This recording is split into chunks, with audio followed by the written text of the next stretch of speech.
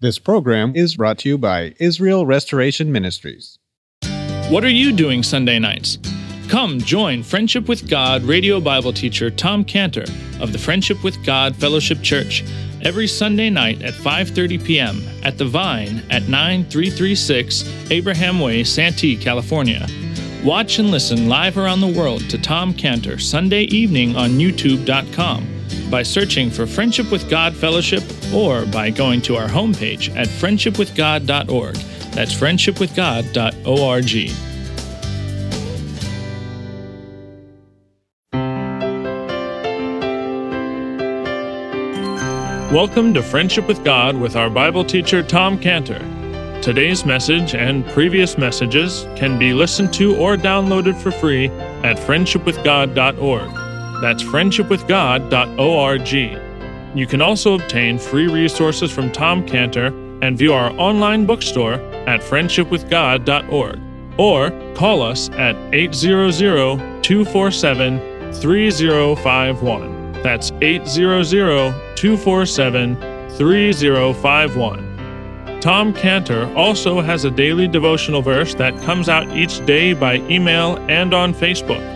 To receive this small daily devotional verse that Tom Cantor puts out, you can sign up at friendshipwithgod.org. That's friendshipwithgod.org. Or find Tom Cantor on Facebook by searching for Tom Cantor and Friendship with God.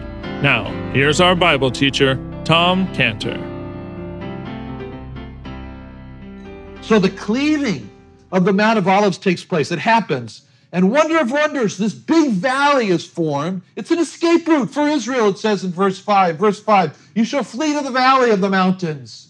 And just as Israel was pressed up against the Red Sea was their barrier against which the Egyptian enemies were going to slaughter. There was the backdrop there. We're going to slaughter all the Jews against that. And now Israel's pressed up in Jerusalem against the Mount of Olives. A barrier is there, and the nations of the world are getting ready to slaughter. And just as that wonder of wonders at the Red Sea, when the Red Sea split open, escape route, two mountains are formed, mountains of water on one side, mountain of water on the other side. So the Mount of Olives splits open, escape route, mountain, and they go through it. And just as God, in the middle of the Red Sea, took off the chariot wheels of the Egyptians, so God there, when this new valley is formed in the Mount of Olives, in verse 5, the Lord my God shall come and all the saints with thee. And now something wonderful happens in Jerusalem on the same day, and this very same day. What a day this is. In verse 8, it shall be in that day, in verse 8, it shall be in that day that living waters shall go out from Jerusalem, half of them toward the former sea, half of them toward the hinder sea. In summer and in winter shall it be. Living waters start to flow out of Jerusalem. Now, we know that the city of Jerusalem has under its ground, it's built on many rivers. There's many rivers down there. Man, there's a lot of water underneath the city of Jerusalem. In some of this water, Hezekiah brought some of this water up, and also many mikvahs were created outside the wall of Jerusalem, baptismal ponds, if you want. They all came from the water underneath Jerusalem. Those waters are interesting because those waters are hidden. They're hidden from Jerusalem because they're under the city. The city is built on underground living water. But Jerusalem is sitting on top of this water, and that hidden water underneath is such a symbol of the Jewish Jesus, who is hidden from the Jewish people, yet without knowing it, they're built on him. He's there. They're hidden from their eyes. They refuse to look. They refuse to acknowledge him. But he's the living water. He's the living water. Water is so interesting. It's the most precious substance that there is in a desert, in nature. It's precious. The gospel is the most precious thing that a person can receive in life. It's like living water. It's like living water in a desert of life. It's a wonderful symbol. Water's a wonderful symbol of the gospel, of the Lord Jesus. And so it talks about, in verse 8, the source of the water. Where the world looks and says, where's all this wonderful water coming from? And in verse 8, living waters shall go out from Jerusalem. They go out from Jerusalem. It's like symbolic. The gospel's going out from Jerusalem. This is really hard to visualize.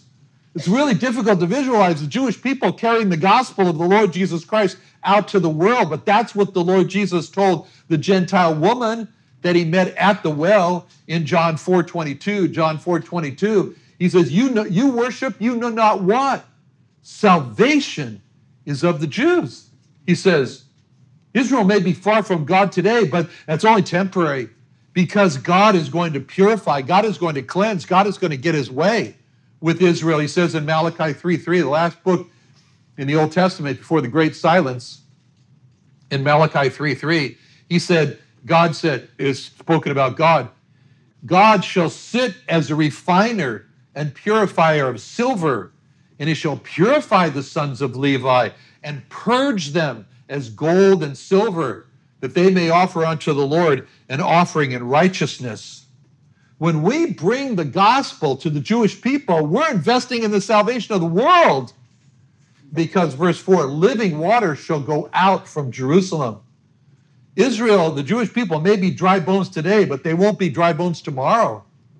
Because of Ezekiel 37:3. Ezekiel 37:3. He said unto me, Son of man, can these bones live? I answered, O Lord, thou knowest.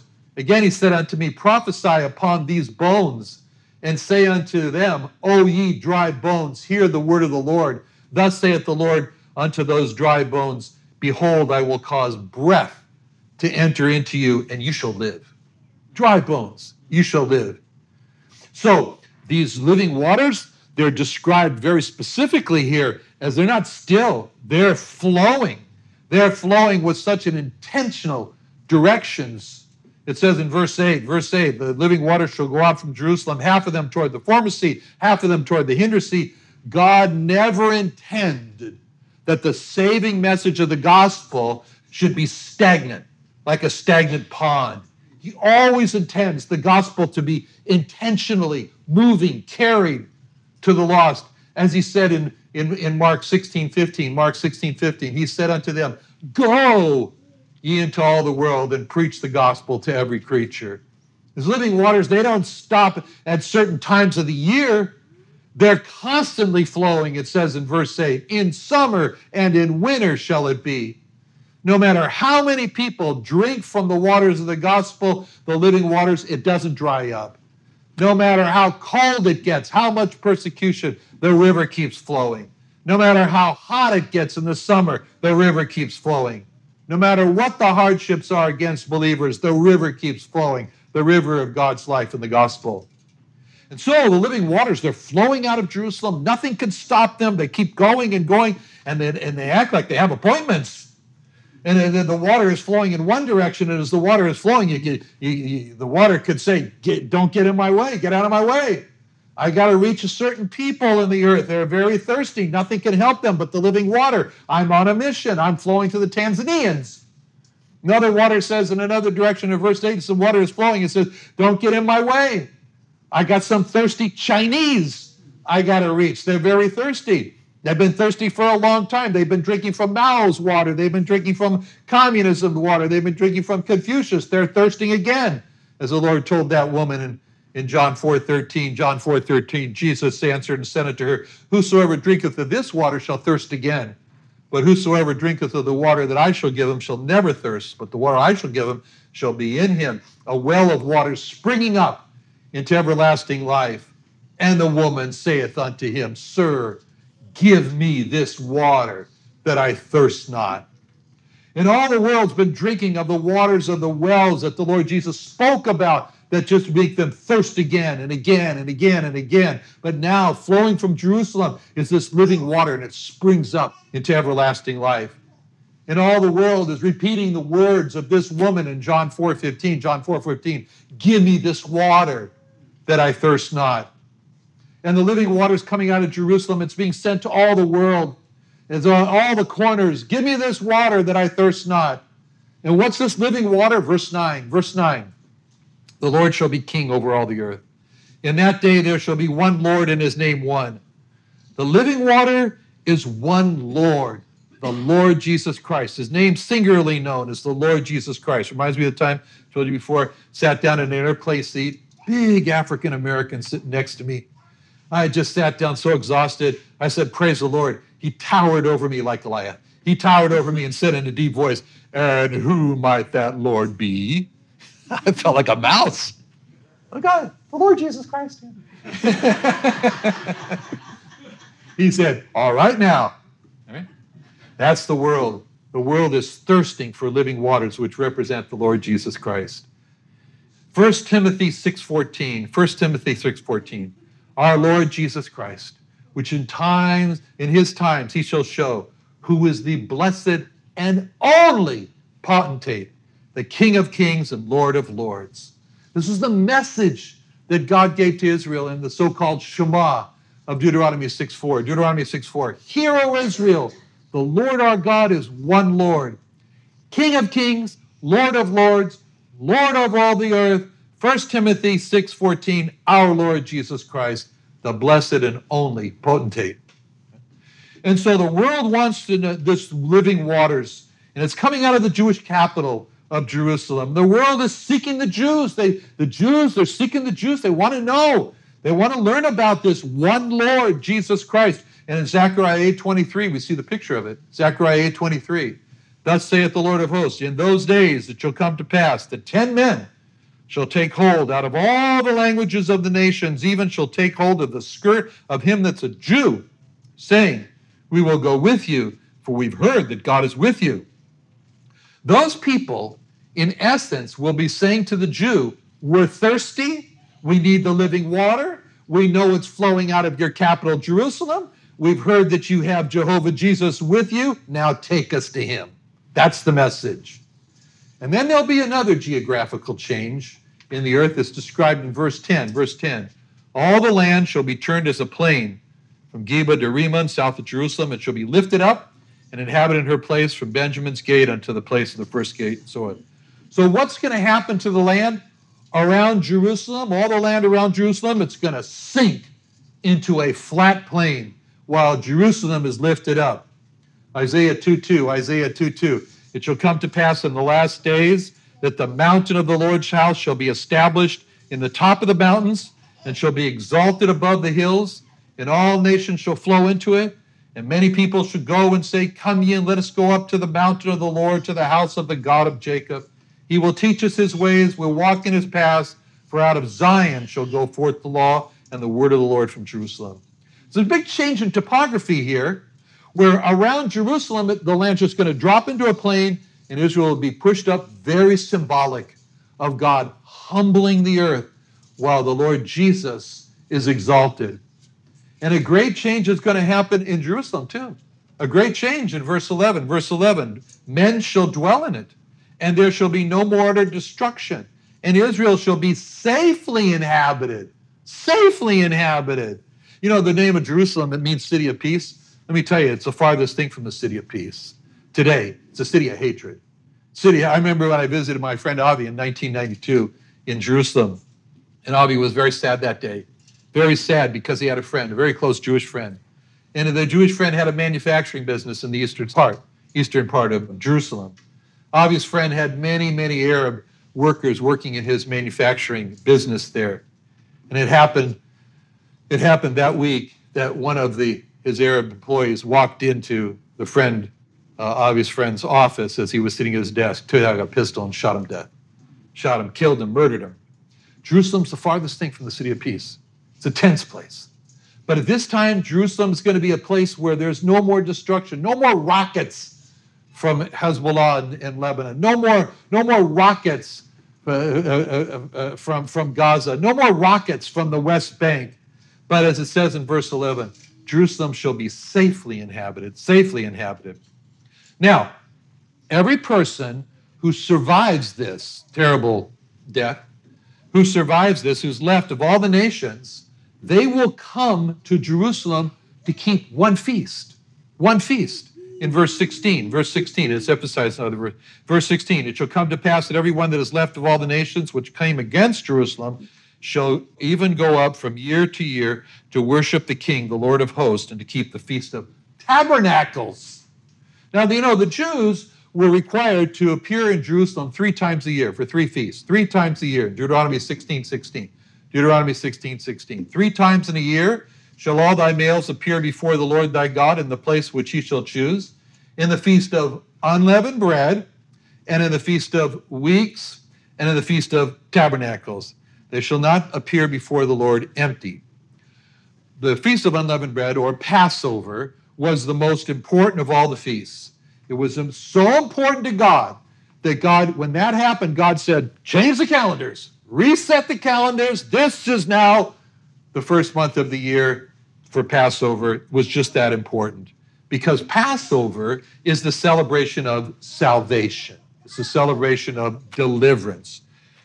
It was God saving Israel from the destruction by the Egyptians. And so God wanted all of Israel to set that feast above all. That's the feast of salvation, Passover. And because if there's no salvation, there's no other feast. It has no meaning. And the same is true for us. The same is true for us according to 1 Corinthians 5:7. 1 Corinthians 5:7. Purge out therefore the old leaven, that ye may be a new lump, as ye are unleavened. For even Christ, our Passover, is sacrificed for us. Christ is our Passover. Christ is our Passover lamb. He is the Passover lamb that John the Baptist said, this is the Lamb of God. He says, God said in Leviticus 17:11 that he gave the blood on the altar to make an atonement for the soul, because the blood makes an atonement for the soul. And the blood that he gave is the Passover lamb's blood, John 1:29. John 1:29. The next day, John seeth Jesus coming unto him and saith, behold, the Lamb of God, which taketh away the sin of the world. And if a person doesn't have Christ as his Passover lamb, then he has not been saved. Then the church is meaningless, the Bible is worthless, and nothing moves forward without salvation. Unless a person has come to God as a desperate, dirty, rotten sinner and asked God to save him from his sins, then a person's not saved. Everything starts with salvation. Everything starts with Passover. Passover is the feast to remember how we were so helpless, like the Egyptians who were in the death grip, like Israel that was in the death grip of the Egyptians. We were helpless to save ourselves. We were in bondage to the devil. Never forget how we were saved. That's the Passover. Never forget how you were saved. The Passover was the cure for the thinking that I'm a good person, that I can somehow do enough good works to work my way into heaven. The Passover feast cured that disease. And we all have pride in our hearts. It's in each one of us. And we all have the pride, like a disease, that says, you're a pretty good person. We all have the pride that says, I'm okay, you're okay. And God says, you're not okay. And God wants us to be rid of that disease. So the great physician prescribed, here's your prescription, take a good, healthy, yearly dose of the Feast of Passover. That'll keep you from thinking that you're good enough to get into heaven by your own good works. Then the second important feast is the Feast of Weeks, or Shavuot, or Pentecost. And that was during the time of the first fruits of the harvest. The first fruits of the harvest were brought to God. He says, bring them in. Bring them into the temple. That was a feast that, again, humbled pride.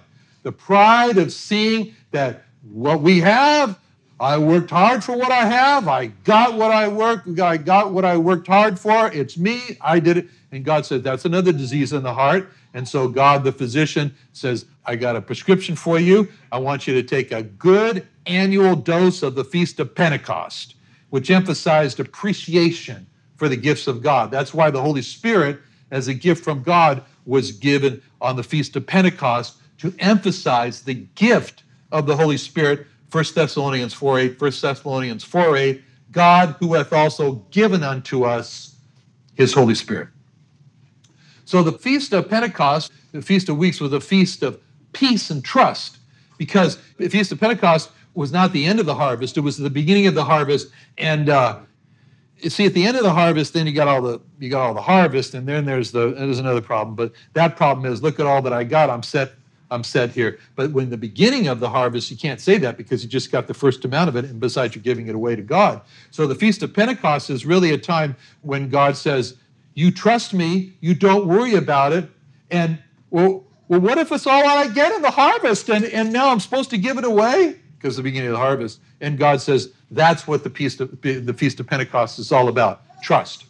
And then the third, the last feast to be kept is the Feast of Tabernacles. Tabernacles. This is a feast which was to remember again how weak, how vulnerable the Jewish people were, how homeless they were on earth when they were in the desert for 40 years, when they lived in tents, when they were reminded over and over again, this is not our home. This is not our home. We're just passing through this. That's the Feast of Tabernacles, the Tabernacles tents. That's the Feast of Tents.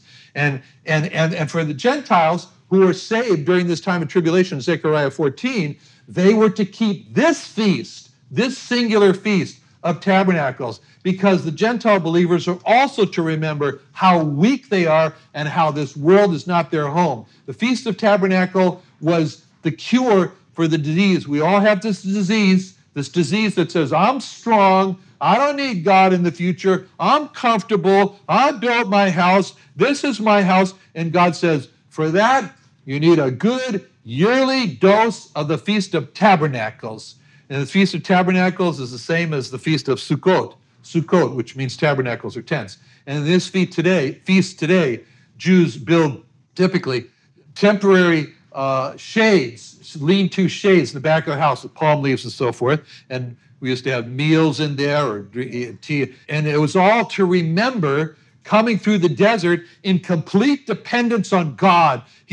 God said, there's fiery scorpions in that desert. There's heat that will fry you and kill you. There's wind, and I'm going to take care of you. And God took care of them for 40 years with food and water and protection and shade by day and warmth by night. He did it all, and that's what the Feast of Tabernacle is all about. The feast guides us on how we're to live on earth, trusting the Lord, with seeing ourselves as having only green cards, no passports, just green cards. We're aliens on this earth because we're moving through. That's the Feast of Tabernacles. That's the Feast of Harvest. That is the first amounts of the harvest. And the saving of the Gentiles are part of this harvest that God has. God has a harvest of people. When he saved the Jewish people, he also had an eye toward the Gentiles when he said in John 10:16, he said to his Jewish flock, other sheep I have, which are not of this fold, them also I must bring, and they shall hear my voice, and there shall be one fold and one shepherd. There's no Jewish church and Gentile church. There's one fold and one shepherd. He owns the Gentile sheep just as much as he owns the Jewish sheep. And this is how the book of Zechariah ends, in this beautiful taking us through Jacob's trouble, taking us through to a place where Jerusalem is a place of safety, with the knowledge of the Lord Jesus Christ as the one true God, covering the earth like the waters cover the sea, with people who are totally absorbed with Christ, even to the point of having bells on the horses that we constantly remind them, only one person is good. Why callest thou me good? There's only one good, that's God. And Jesus is God, so he's the only good. Good, and he's the holiness. And so therefore, verse 20 says, and that day shall there be upon the bells of the horses holiness unto the Lord. Let's pray. Father, thank you for the day that's coming. All that we're today. In Jesus' name, amen. Another wonderful day studying the Bible with our Bible teacher, Tom Cantor, here on Friendship with God. Don't forget that today's message and previous messages can be listened to and downloaded for free at friendshipwithgod.org. That's friendshipwithgod.org. You can also go online to find free resources from Tom Cantor and our online bookstore at friendshipwithgod.org.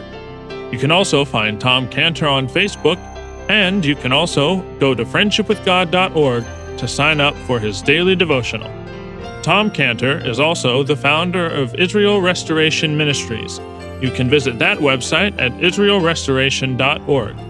You can write to Tom Cantor at P.O. Box 711330, Santee, California 92071. That's P.O. Box 711330, Santee, California 92071 or email Tom Cantor at tomcantor@friendshipwithgod.org. That's tomcantor@friendshipwithgod.org. For more information about Tom Cantor and Friendship with God and Israel Restoration Ministries, call us at 800-247-3051. That's 800-247-3051. What are you doing Sunday nights? Come join Friendship with God radio Bible teacher Tom Cantor of the Friendship with God Fellowship Church every Sunday night at 5:30 p.m. at The Vine at 9336 Abraham Way, Santee, California. Watch and listen live around the world to Tom Cantor Sunday evening on YouTube.com by searching for Friendship with God Fellowship or by going to our homepage at friendshipwithgod.org. That's friendshipwithgod.org. This program is brought to you by Israel Restoration Ministries.